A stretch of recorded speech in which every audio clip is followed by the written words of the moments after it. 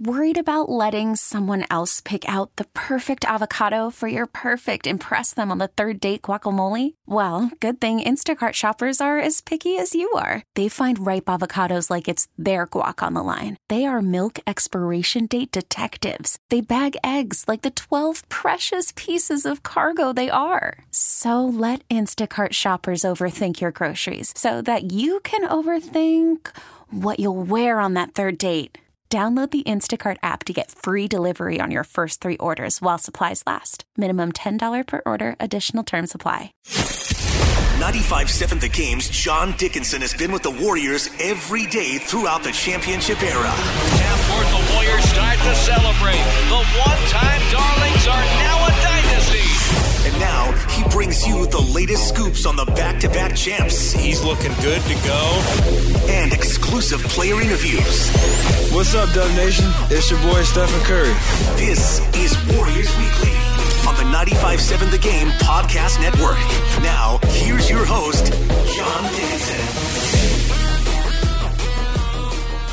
And welcome into our Warriors Weekly podcast for 95.7 The Game. John Dickinson with you, and it's a pleasure to be joined by host of Mornings with Joe Lowe and Dibs on 95.7 The Game, Joe Fortenbaugh, bringing the heat to Warriors Weekly here. Joe, pleasure to have an opportunity to catch up with you in this forum. I think we've done pretty close to a handful of radio shows off the air over the years, but it's nice to bring it back in this format where we can let it loose a little bit. First of all, JD, the pleasure is mine. It is not yours. I have to insist that the pleasure is mine. Thank you for inviting me on, and you're right. Outside of a few back and forths over the phone and a lot of back and forths in person, I don't know if we've ever done anything like this before. So I'm looking forward to it. And, again, thank you for having me on.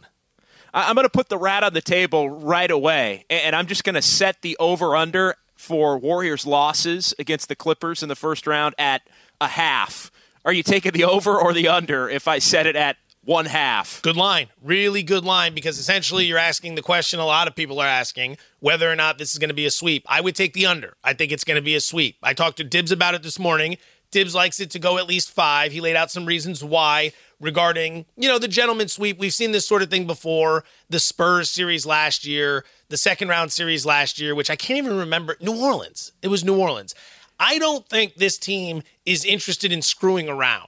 You and I were having a back and forth before this about time management and efficiency. We were making jokes because we're both nerds in that department, but I think the Warriors are done with all that. I don't think they want to find themselves in a situation where it's game 4 against the Clippers, they're up 3-0, and they mail it in and they say, all right, we'll just go back to the Bay and we'll take care of business. I think they just want this thing done. And I'm not saying that as if it's a team that doesn't want to be playing together. It's just they don't want to waste the extra energy and put themselves at risk for an additional injury. I think they are going to go out there and hammer the Clippers from pillar to post. Now, the Clippers have a lot of fight, but let's remember, just a couple months ago, this is the organization that traded its best player to the Sixers because essentially they were getting ready for a rebuild. And Doc Rivers has done a tremendous job of keeping them motivated and keeping them in the hunt. He most certainly deserves recognition for Coach of the Year. But this is a huge step up in class. I'm sure we're going to slice it a variety of different ways, but I do not see the Warriors losing a game here. I'm taking your under. Yeah, and I'm inclined to agree with you. However, I thought the schedule, once it came out, the NBA did about as good a job at trying to extend this thing to a 5th game as possible. When you look at the layout of the schedule in this series, the Warriors play the first 2 games on a normal gate, if you will, Saturday night and then Monday night with a day off in between, a practice day. But then there's a couple of days between game 2 and 3, and for the second time this season, because if you remember, this happened 3 months ago when the Warriors were in Los Angeles in January, they played a game on a Friday night and then had an entire weekend off in Los Angeles before playing another game against the Lakers on the MLK holiday. I'm looking at the layout of the schedule, and if there was ever a scenario where the Warriors gave one up, it would be after playing on a Thursday and then having a Friday and a Saturday Saturday night free in Los Angeles before playing an afternoon game in Game 4. And then, oh, by the way, the league puts 2 more off days before a Game 5 just in case. It's almost as if the league is trying to just extend the dates as far as they possibly can, without influencing any of the outcomes of the individual games, of course, right? Wink, wink, because the league would never do that, Joe. I think you make an excellent point.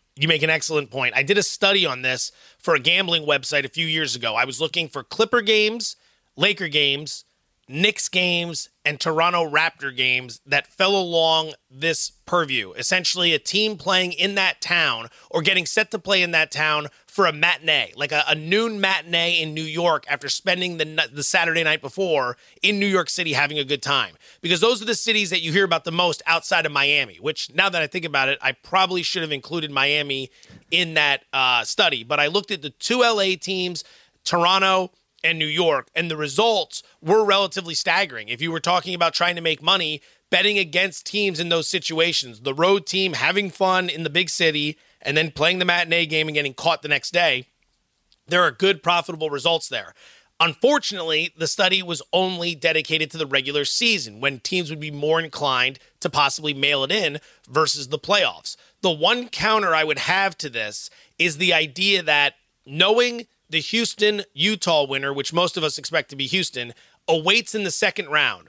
Knowing that Houston is starting their series a day later than you, and knowing that Houston's probably going to need at least 5. That's a series that could go 6 or 7. Utah has been playing very well post-All-Star break.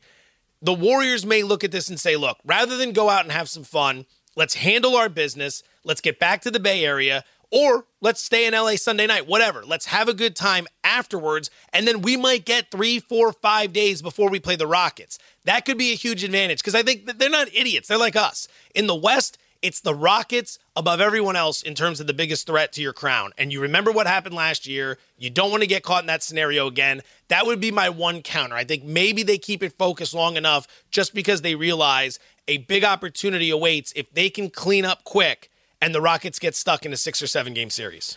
Well, and the fascinating thing, we're talking with Joe Fortenbaugh here, Warriors Weekly podcast for 95.7 The Game. The fascinating aspect to it is if the Warriors sweep that series, if you look at the way they back-timed it with the games 5, 6, and 7, Wednesday, Friday, and then the following Sunday, that final Sunday in April, if the Warriors wrap that thing up, let's say by 3 o'clock on Easter Sunday, they're probably going to have a full week off minimum at that point. They could almost hold a little mini training camp before they take on the Rockets. And yes, Joe, I am putting the Rockets into the second round. What a wild finish last night. It looked like the Rockets were going to be helped out by both Sacramento and Minnesota, get that 2 seed back with Denver and Portland losing, and then Denver and Portland rally furiously in the fourth quarter. Portland from as many as 28 down with 6 players playing and the bottom 6 of their roster. It was absolutely wild the way it shook out. And now it looks like the toughest series the Warriors may have in the Western Conference is coming in round 2. First off, the Portland comeback was unbelievable. Unbelievable comeback. Especially when 6 players the whole game. I know, especially when you consider they sat all their stars. The other one was embarrassing. All right, the Nuggets need that win for the 2 seed. No Karl Anthony Towns. Minnesota mailed it in starting 2 months ago. They've been terrible down the stretch here. They're double-digit dogs in that game, and they hold an 11-point lead with 4 to go. And 15-0 run at Denver, the end. yeah, Yep. Denver needed a 15-0 run. Denver is limping into the playoffs. Denver is just like the Pistons. The only difference is the Pistons aren't expected to win. They're limping in. Blake Griffin's banged up. Something's wrong with Denver. Now, we can get into that later, but I wanted to play back to something you said about Houston. How much of a challenge do you see that series being against Utah? Is that 4 and done? Does that thing maybe go 7? How much of a threat are the Jazz going to be? That's a bad matchup, I think, for the Jazz because of the weapons that the Rockets have. That's a matchup, and if you go back to their meeting a year ago in the playoffs, the Rockets handled them with relative ease. That was a 5-game series. When those two teams match up, it's tough for Utah to keep up with the firepower and the style of play that the Rockets have there. So, no, talking to some people actually in Utah and reading some of the writers in Utah, that's actually the worst possible matchup and that's the one team that the Jazz didn't want to face above anyone other than maybe Golden State in the Western Conference. So I'm inclined to say that's a 5-game series, but you never know with the Rockets. The Rockets can trick away a game here or there. They did it the other night in Oklahoma City that wound up putting them in that position now where they are the 4 seed. But I would actually be surprised if that series goes 5 or goes beyond 5, I should say, as long as the Rockets are playing well. But like I said, you never know. Maybe the Rockets aren't playing well. I mean, they go through spells where they look awful, just like Oklahoma City goes through spells where they look awful, and then other stretches they look like they're, the top contender other than maybe the Warriors. Yeah, I was trying to go through the Houston-Utah matchups this year to see if I could learn anything from it, and the problem is Utah was terrible at the beginning of the year, and they were great late. And Houston was kind of like that, too. They broke late from the gate, and then they got stronger as the season went on. But these two haven't met since February 2nd. That game was in Utah, and the Rockets blew the Jazz out by 27. And then if you go back to the previous meeting, it was mid-December. It was a small Houston win at home. And then the first 2 meetings, October 24th and December 6th, one at each location. Utah won both of those. One was by 11. One was by, I think, 27. It was a huge blowout. So yeah. I'm looking at it. It's been back and forth. It's relatively split. But, so much has changed since the last time they even played each other. It was pre-All-Star break. I'm not going to put any stock in any of that stuff, to be honest. Yeah, and the Jazz are such a well-prepared team and coach team that it's probably unfair to just say, well, that's a 5-game series. And then they're also tough at home as well. So, it wouldn't shock me if it ends up going 6. I don't think it goes 7 necessarily. But, again, if it goes 6, then why couldn't it go 7 if you're playing Game 6 in Salt Lake City? Just something to keep an eye on if that series, let's say, does head for a 2-2, after 4 games, and the Warriors are maybe wrapping things up on a Sunday afternoon. The Warriors could get as many as maybe 9 full days off if that series went the distance. I know the NBA loves to move series up, and they would love that second-round series would definitely start on the weekend if both of those other series are wrapped up. But if not, the Warriors could be looking at as many as 9 days off if they sweep the Clippers. Do you see that as a bad thing? Some people would look at it and go, oh, the rest is fantastic. Others would say, oh, they're going to get rusty. They're going to be sluggish when they come out. They've been through all of this. Remember that year against the Cavs when both teams, I want to say, swept their conference finals, and we had 2 weeks before the NBA finals started? Yeah, no, that was rough. That was really rough. Yeah, I think Cleveland won on a Sunday, I want to say, and the Warriors won, or the Warriors won on a Monday, and Cleveland won on a Tuesday, and then it was the following Thursday, which was Game 1 of the finals. Yeah, no doubt. Yeah, the Warriors have seen it all, and that's one thing Steve Kerr references all the time. They've won championships on the road. They've won championships at home. They've lost Game 7 at home with this core group, obviously minus Kevin Durant. So they have seen it all. I would be a little bit concerned in that first game, just that maybe that's an opportunity for the Rockets to steal one if they're in a little bit of a rhythm. I do think there is something to be said for a team that, let's say, played on a Sunday and then you're playing, and then you just fly to the next city and you play the next game on a Tuesday, which is basically what the Rockets would do if they play a Game 7, against Utah. So I think there is a benefit early, but as the series goes on, to me, there's a clear-cut benefit to the team with more rest, and that would be the Warriors in that case. Oh, without question. Think about the idea of the Western Conference Finals. Let's assume you handle your business against the Clippers, then maybe you meet the Rockets and you handle your business there. If you're going to go against a team like OKC, I don't see them blowing right through Portland. And even if they do, they're going to get the Spurs or the Nuggets in the second round. I don't see them blowing through those teams either. They have the star power to do that, but they've been wildly inconsistent throughout the course of the season, especially late in the year, wildly inconsistent. So I could see them making a few crucial mistakes that cost them in those series. And between the travel from the Midwest to Portland and then the Midwest to wherever they'd be going for the next series, by the time you get to the Warriors, when you need to be at your absolute most razor-sharp point of the season, I think they could be quite worn down, to tell you the truth. And that's where the Warriors might be able to cruise if they handle their business against the Clippers and the Rockets like many of us expect.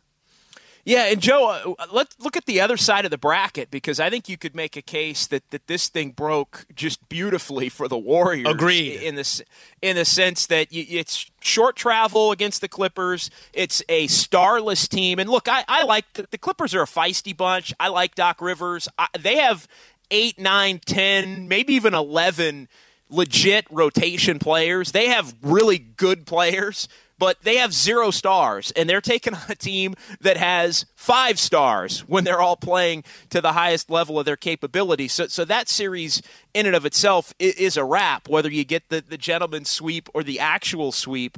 But to be able to have that kind of almost an extension to the regular season warm-up series, then get a little bit of a break to prepare for the Rockets, and then to know you're in the conference finals, but you're going to be playing an inferior opponent to the opponent that you play in the second round. Who's going to end up winning that bottom half? Is Oklahoma City the favorite? I mean, you've got Denver, you've got Portland without Nurkic. Denver is Denver.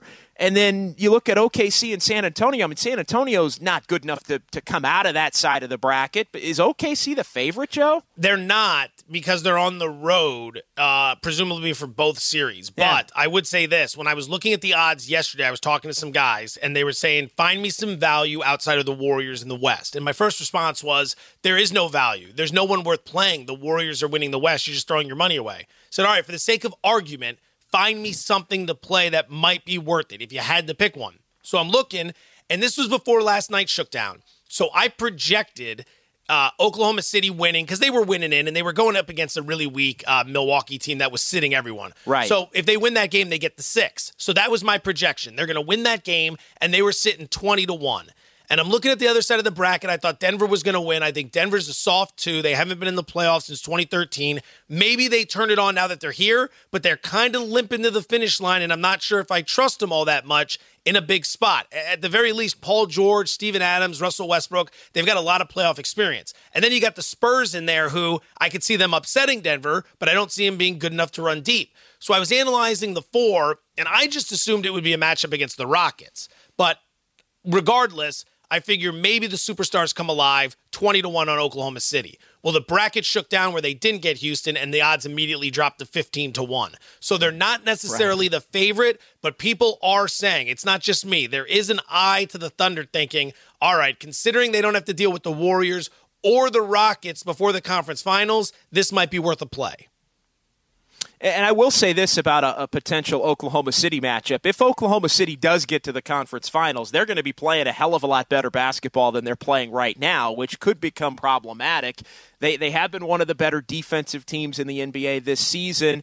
And the one thing the Warriors, I don't think, want to see, and I want to get your take on this, Joe Fortenbaugh joining me here, Warriors Weekly Podcast for 95.7 The Game, is all of the ancillary drama, conversation, nonsense that would come from a conference finals where you're getting basically half of all of the media in the NBA, probably slightly more, converging in one place for a Kevin Durant return to OKC in a conference final and the first head-to-head matchup in the playoffs between those two teams since Kevin Durant left Oklahoma City for the Warriors. The Warriors have not been about drama and ancillary conversations, at least in wanting to talk about that stuff with the media. It can carry a heavy weight and a burden on them. That's a series, while the basketball itself, the Warriors may be able to get through 2 weeks of Kevin Durant and OKC and Russell Westbrook and everything that goes along with that could be mighty draining and maybe take a toll into the finals when you couple it with playing the Rockets in the second round as well, how long that series could go. I like it for a variety of reasons. I'm one for drama. We're in the business of what's interesting, and that would be a very it's great interesting for us. Series. Yeah, without question, like from a personal standpoint, even if I'm not in this business, I like the thought of that because it's interesting to me. But from a business standpoint, it's interesting to a lot of people, so that's also good. The one thing I would throw out there, you make a great case about the distraction. they've already been dealing with this regarding whether or not Durant's going to leave after the season. I think that's more debilitating than going back to OKC. Those wounds aren't fresh anymore. It's been 3 years. Paul George came. Paul George committed to those people. They've got their new hero alongside Russell Westbrook. I think that while they'd still boo Durant and it would still be a major talking point, it wouldn't be the talking point that it would have been 2 years ago or even last season. And I think for the Warriors, if it takes away from the idea that these are Durant's final games before he goes to the New York Knicks, I'll take the one drama over the other. I really do think that would be the lesser of two evils, to tell you the truth. Yeah, it's interesting. I just think I'm all about the cumulative effect of things, and the Clippers I don't think will provide any cumulative effect as far as later rounds unless there's some kind of injury in that series. And the Warriors they've had a history of players getting injured in the first round of the playoffs for whatever reason. They just haven't had that season ender in the first round. I just look at a possible cumulative effect of, let's say you play the Rockets and it goes 6. And then you've got a hard-fought 5, let's say, with Oklahoma City, and then you've got whoever's left on the Eastern Conference bracket coming at you, and maybe you don't have home court advantage to start there. I mean, that's the only scenario, Joe, where I see the Warriors not winning this championship. It's if the cumulative toll of 3 hard-fought rounds just takes, it just takes too much out of them to where they kind of run out of gas. But the early part of the playoffs may be so light that they've still got enough in the tank. Interesting point. That would mean for that to be something that we're concerned about, which is a legitimate concern, that would mean we'd have to look at the Eastern Conference and assume that the team that wins the East is in better shape from a rest and health perspective. And that's certainly possible. But what I find fascinating about the East this year, outside of the fact that it's the first time we don't have to talk about LeBron, like we generally have some intrigue, there could be some real surprises in the East, is the fact that none of these teams are all that battle-tested. LeBron's owned them for years. Granted, Toronto's been to the playoffs, but they never got by LeBron. Granted, Boston has had some success in the playoffs, but they haven't made it to the finals with this group. Philadelphia won a singular playoff series last year, and Boston seems to own them. Plus, Philly just has mailed it in the last 2 weeks of the season. I wouldn't be surprised if they came out a little sluggish since they haven't played any competitive basketball for a while. And then there's Milwaukee. And everyone looks at Milwaukee and thinks about how nasty they are and how they should blow through everybody. But remember, they lost in 7 in the opening round last year. These guys remind me of the Warriors the first year the Warriors won the title. I'm not going to say you came out of nowhere, but you caught a lot of people by surprise with how good you are. You have this new emerging face of the NBA. For the Warriors, it was Steph. For the Bucks, it's Giannis. You win your conference. You win the number 1 overall seed. Everyone's very excited about you. You have a high-powered offense. You have a great coach. But, what are you going to do in the playoffs? What does Giannis do when it's Game 7? What does he do with Game 5? I mean, he doesn't have that much experience. And for as dominant as the Warriors have been lately, that first year, they swept through New Orleans in the opening round. Then you remember this, JD, because we were sitting next to each other almost every night at the building. They went down 2-1 to Memphis, and they needed the barbecue dinner to get themselves back organized. Then they hammered Houston, but then they went to the finals, and they fell down 2-1 to Cleveland. And there was a lot of uncertainty. Even last year against Houston, when they were down 3-2, we're all so arrogant now that we just assumed they would come back and win, especially after Paul got hurt. Like, our arrogance level is through the roof. But back then, 2-1 down to Memphis was a legitimate concern. Like, we really thought, man. Yeah, because they hadn't done anything yet. Right. This could all be for naught. I'm looking at Milwaukee. Milwaukee, I don't think they're just going to go cruising through people. Maybe the opening round, Detroit is so banged up and they're limping in. Maybe they hammered Detroit. But they're going to get a finals against a Toronto or a Philadelphia. And that's not going to be easy for them. They've been mixing it up with Philly over the last month plus. I could see that being 6 or 7 to where the team that emerges, congratulations. But on the other side, you have the Warriors waiting for you. That's going to be very difficult to overcome. Very difficult. Yeah, no, I think you're right about that. And look, I mean, Boston, if they end up playing Milwaukee, that's a series that I think is destined to go long. I think Philadelphia, while they just are awful at executing late in games, and I think that will ultimately be their undoing in the playoffs. They would give Toronto a run for their money in a second-round series. And look, Toronto, even though they're different, they still have some demons. I know it's a different coach. I know they have Kawhi Leonard and Danny Green, and they're built a little differently. They play a little different style now, and the way they use their players is not the way Dwayne Casey was using them. So it's a fresh look, but they've still got some demons. If they are in an even series, let's say early in the playoffs, that they're going to have to overcome. So I don't think that's out of the realm of possibility. They wind up having a more difficult path than expected, and there could be a cumulative toll there. All right, Joe, final couple here for you. I want to go rapid fire here, right? Warriors over under 4.5 total losses in the postseason. Ooh, that's a good one because I said 3.5 for the Western Conference playoffs, and I'm assuming a Clipper sweep, 5-5, over under 4.5. I would play. I want to say under. I'm really feeling arrogant right now, JD, but I'm going to go over. I'm going to go over 4.5. I'm thinking you probably have 2 series that go 6 games, which gives you 4 losses, and then you'll have 1 other loss in another series, which would give you 5. But I'm going to tell you something. I don't feel that confident in it. I'm not confident. I don't think I could give you an answer either way where I'd be really confident, but if you are going to make me bet this, I'll bet the over.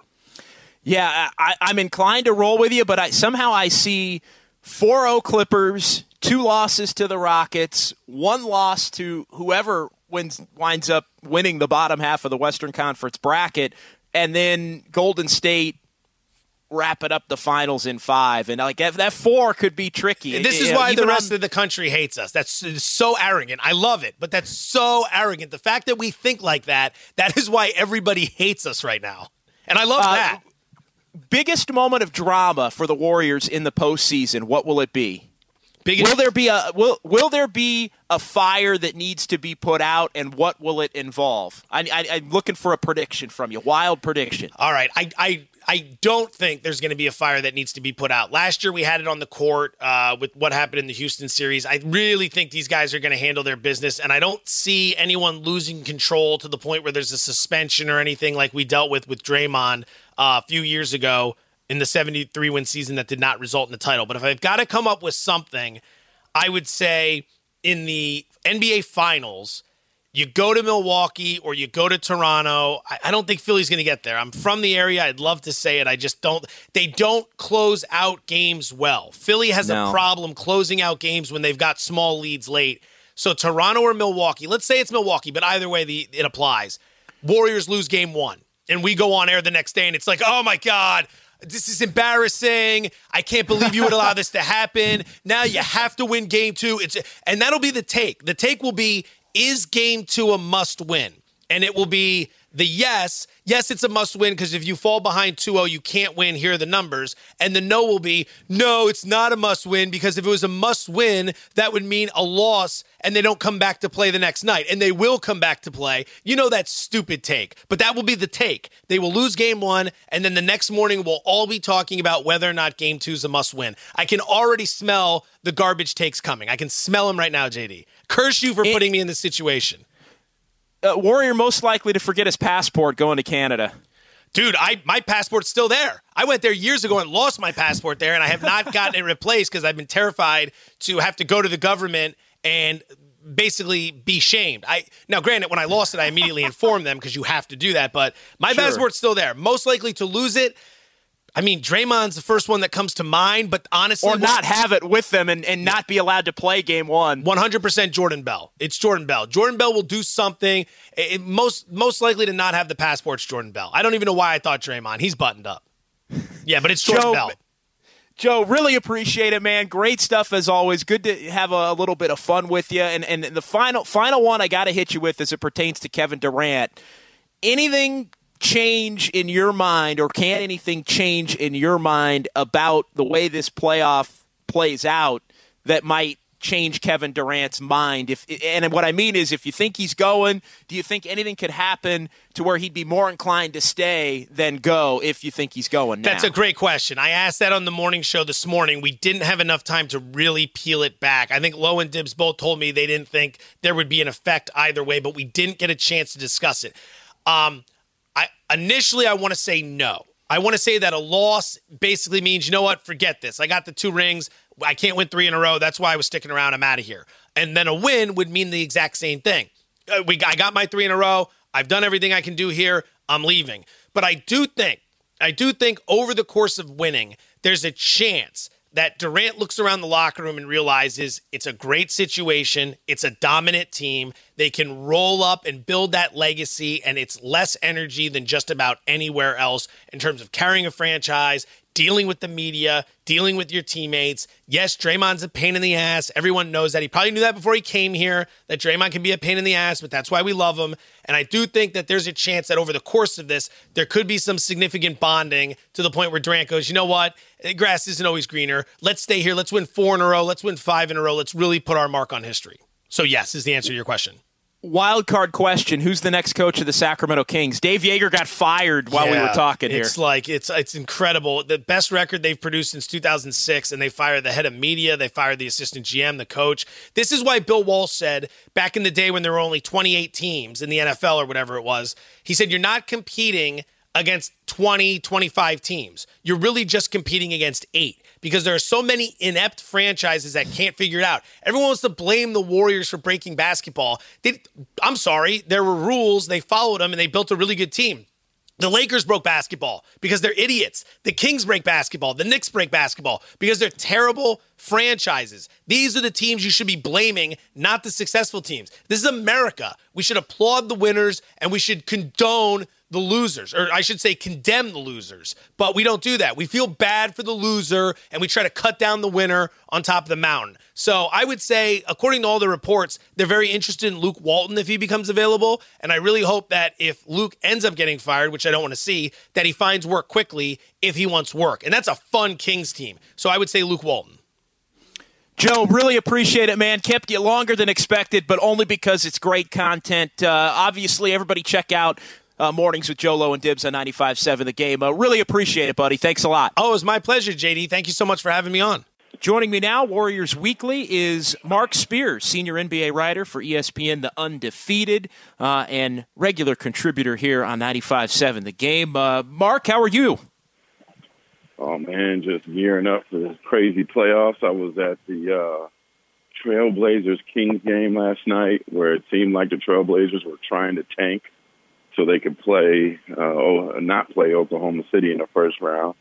And some young kid, I don't even remember his name now, put up Anthony Simons, right? Yeah, he puts up 37. Yeager, who probably knew what his fate was going to be, just said to hell with it and didn't play anybody a note in the second half. And the Blazers come back, overcome the deficit, win a game they didn't want to win. And now they got to play OKC, and it pushed Houston, who may have to play Golden State in the second round. So certainly had a weird wrinkle to the playoffs that wasn't expected.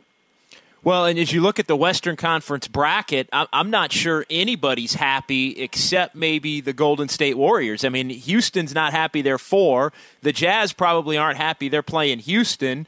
Oklahoma City may not be happy that they didn't wind up maybe in the top 3, although they have to like their matchup. And then you've got Portland probably not happy as well, and Denver really struggling, even though they wind up getting the 2 seed. I mean, tell me who's happy in the West besides the Warriors. Well, but I'm gonna digress with you. If I'm the Warriors, I'm not happy because to me, like, Houston's their most formidable opponent, and you got to play them in the second round. Probably, so you don't want to see them then. You want to see them later, you want to see them. They would have played Oklahoma City in the first round. To me, those are the 2 scariest teams. I would have rather seen them play against each other. So I actually think if Portland would have won, I think the road to the West Finals or even to the finals itself would have been a lot easier for the Warriors than it actually is now. Yeah, and we're talking with Marc Spears here of ESPN on 95.7 The Game, Warriors Weekly. But, yeah, it is interesting how it all played out because now there's this roadblock. And, Oklahoma City isn't exactly playing well to finish the season, but now it does set up a scenario where, yes, the Warriors play the Clippers, but then you got to maybe deal with Houston in all likelihood. Yeah. And then Oklahoma City may win that bottom half of the bracket, and you'd be getting a much better Oklahoma City team a month from now than you'd be getting, let's say, if you had to play them beginning on Saturday or Sunday. Yeah, because remember, Portland doesn't have Nurkic. So they're beat up. If I'm not mistaken, I think Portland is 0-3 against the Thunder. Yeah, they got swept. It's a prime situation, and JD, you've seen this in the playoffs for years, where a team, like the playoffs are all about matchups. So a team could come in, get their head right in the first round favorable matchup, and everything that took place, all the struggles that took place during the regular season are forgotten. And then keep in mind, there's no back-to-backs. There's more time off. So like a guy like Paul George who's been nursing injuries, it's great for him, He could get more rest for his shoulder. He could get more rest for his body. He could be fresher during games. He could play more minutes knowing that there's not a game tomorrow, that he might be able to rest for 2 or 3 days and go 42, or maybe you play Russ 45. You know what I mean? So I think that the arrival of usually a team play are what they are at the end of the regular season, but because of this matchup, this might breathe new life into the Thunder. Yeah, and then Oklahoma City, they'd be – I just look at that bottom half of the bracket. Portland, Oklahoma City, Denver, San Antonio. Even San Antonio has to probably like the matchup that they got. No disrespect to Denver, but Denver's still going to have to figure out how to win with this group in a playoff series for the first time. And playing and going up against Popovich and company, that may not be the most ideal of scenarios for them either. Yeah, no, look, this first round is going to be interesting. Eastern Conference, maybe not as much. I think it gets more interesting in the second round. But with 2 through 7 in the West, every team is capable of winning that series. I think the Clippers are the only team that has no shot. Other than that, hey man, it's anybody's guess, really. When you look at the Warriors, and we talked about the fact that Houston is in that 4 spot, and they're taking on Utah, and I think Houston. What do you think of that series? Actually, we've talked about the other couple of series. What do you think of the Houston-Utah series? Is there any way Utah can extend them 6 or 7 games, or you think that's just a bad matchup? No. Don't sleep on Utah. They've been playing well. They've won 8 of their last 10, or maybe even better than that. They're playing good basketball at the right time. So, I wouldn't sleep on the Jazz. They got Gobert. They got a high-powered guard and Donovan Mitchell. They've made it to the second round of the playoff. And I don't think they're scared of Houston. So, look, man, let's get our seatbelt fastened, get our popcorn ready, and watch this. Because do I think Utah's a favorite? No. Do I think they're going to be an easy push out? Hell no. The Jazz are a real threat, man. And it will be interesting to see, how they come in there, because the pressure's not on Utah. There's a lot of pressure on Houston to not only compete, but to compete for a championship, because let's be honest, they've run their mouth a lot too, right? I think they came into the season a little too cocky. I could tell when the Warriors played there late in the regular season that they had heard enough and wanted to make a statement. And so, because of what Harden's doing, which is amazing and historical, and it's one of the best scoring performances we've ever seen, but because of what he's doing, they're feeling themselves a lot. They think they could beat everybody, and who knows, perhaps they end up winning it all. But I do think that Utah certainly will have something to say, and then if they win, having to get the Warriors in the second round. I'm sure. I heard that Houston watched the game last night, the Portland game. I'm just watching it, and they're kind of really? They can't even lose right. You know what I mean? So there's a lot of great storylines, man, and I'm really excited about the arrival of Saturday. Yeah, that was remarkable, the Portland game last night. I mean, think you take your top 8, basically, and you say none of them are going to play, which is what Portland did. Nurkic is already out. You play the other 6 guys on your roster, and you play 3 of them the entire game, and you come from 28 down and win against a team that, won 39 games and was hard on everybody, really, throughout the course of the season in Sacramento. Yeah. So, I mean, after that game, that Sacramento game, I had never seen a group of players get showered and get out of there as soon as possible.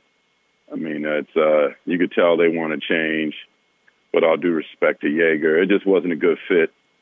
A veteran coach and a group of young guys, really young guys who probably need more of a pat on the back and more personal relationship than, Jaeger's kind of old school style. When Harrison Barnes took a shower and came into the locker room after the game, he kind of looked around and was like, where did everybody go? Wow. He was like stunned that that's the first time I've seen a majority of a team. I think maybe like of the 15 guys that brought 13 of the 15, I think got on the first bus. So that tells a lot. And somebody was mentioning to me, like, this team, the Kings have been a big disappointment, actually, since they had lost to the Warriors in Oakland when Jaeger had yelled at Buddy Hield, and that kind of mentally put the team in a tank.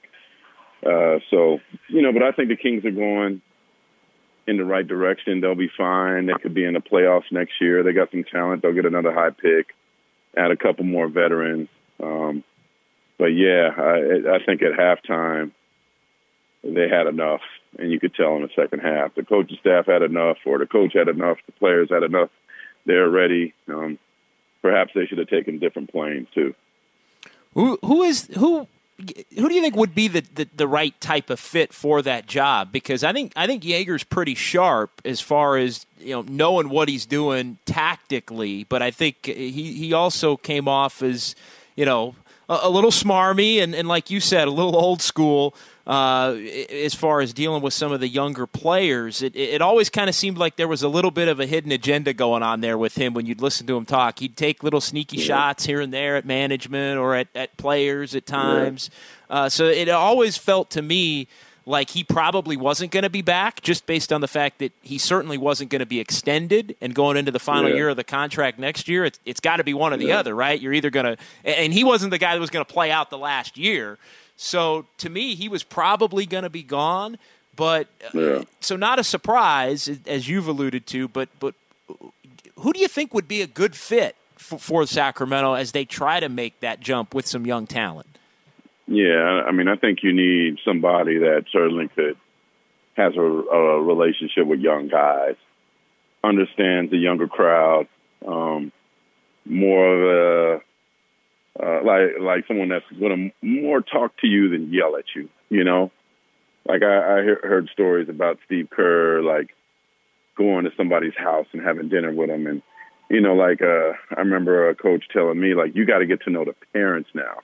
Not just the kids. Just these kids the players are so young now that their parents are heavily involved, mom and dad, that you got to sometimes you got to talk to the parents to get to the player because they're 19, 20 years old. So Luke Walton's name's come out. I think he'd be a great name, great person who could get it. He's just been dealing with some young guys, and he probably has a relationship with Ron Adive from the Warriors days. David Vanderpool, I think, is ready, assistant with the Blazers. So kind of somebody, just a younger, cooler guy who, walks, they say, walks softly but carries a big stick kind of guy. That makes sense. Just somebody that just can really be in tune with today's young player and development and getting the most out of them. Marc Spears joining me here, senior NBA writer, ESPN The Undefeated, Warriors Weekly for 95.7 The Game, as we're talking all things NBA and previewing the playoffs a little bit. How much is Saturday night going to mean to DeMarcus Cousins, who will be playing in his first playoff game. I know it seemed like he was going to make it last year. Obviously, the injury, he didn't get a chance to play. I mean, I got to think it's going to be pretty emotional and special for him to get out there and start that part of his career and that journey toward trying to get this ring. Yeah, no, I definitely think it's emotional. If it's, what kind of took out some of the emotion of it is this is a team that's expected to make the playoffs. I think the thing for him was just making sure he's healthy, man, making sure his body's right. He's got a long journey to go. Good for him. There's no back-to-back. So, yeah, I think – I don't know that he'll be emotional. I think he'll just be excited, like the kid that's going to their first Little League game of the season. He'll probably have his jersey sitting on his bed and his shorts, and he might come to the game dressed in his sweats and everything, man. Who knows? I think the thing with him is you got to make sure he's not too excited, because this is a long time coming, and I'm sure he'll be the happiest guy on the court once they do the tip-off. Where do you think his game's at right now? I mean, all told, here we are almost 3 months since he returned. He started off pretty well, and then he struggled for a little bit, and he's really been playing well for, I want to say, the better part of 5-6 weeks now, going back to early March. But how do you reconcile his game overall right now? I think he's playing great ball, man. Confident. He shows that when you need him to step up and perhaps be the leading scorer or carry the offensive load, he could do that. Seems certainly more energized defensively. And then with Bogut there, you could give him a breather and not be worried about the team taking a deep drop. So, and I also think Bogut being there gives them some extra motivation. And I just know that him knowing what's at stake, it's deeper than just being in the playoffs. It's about winning a championship. He'll be mentally and physically ready. Final question for you, Spears. Who wins the East? Oof. Right? If Milwaukee is healthy, I like them. I like them a lot. Boston just has too much drama. Toronto, I mean, it's a battle royal, but if I had to be a betting man, and this is the thing, Giannis has to show that he can win because he hasn't on this level. I'm gonna go with Giannis though, man. I feel like we're gonna go read up on Laverne and Shirley and some Miller High Life and some beer and brats. Yeah, man. Maybe you could get Mike Brown to do a tour to Harley Davidson factory if the Warriors make it. He'd probably like that. But yeah, to me, I'll say Milwaukee because they're the only steady force in the East all season. And you think Toronto will beat Philly in the second round? You think it'll be Milwaukee-Toronto in the East final? Yeah. I mean, it depends on Embiid's health. If Embiid is healthy, feeling good, Philly could certainly win that series. So I think a lot of it's up to whether Embiid can be Embiid. Because if he is, I mean, that's what they got Gasol for. But I'd probably lean towards Toronto because Philly has nothing to stop Kawhi. Well, the East is fascinating, right? Because you got Milwaukee hasn't been there before on this level, hasn't won a series, new coach, deeper team, better team. You got Toronto's got Kawhi and Danny Green and a new coach, so they've got some demons, but they changed it up. Yeah.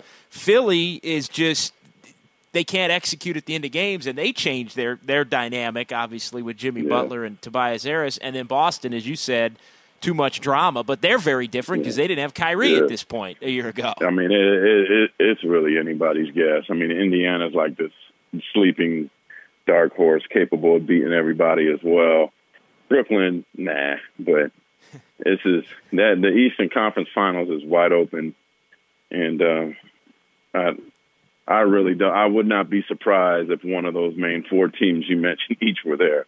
I don't know that there's some heavy favorite in the least. Marc, thanks a lot for the time, man. Really appreciate it as always, and we'll see you out at Oracle the first round. Yeah, man, let's get it going. This was a production of the 95.7 The Game Podcast Network.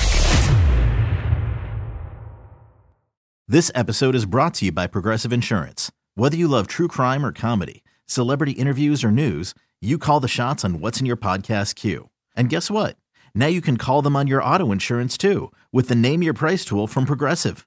It works just the way it sounds. You tell Progressive how much you want to pay for car insurance, and they'll show you coverage options that fit your budget. Get your quote today at Progressive.com to join the over 28 million drivers who trust Progressive. Progressive Casualty Insurance Company and Affiliates. Price and coverage match limited by state law.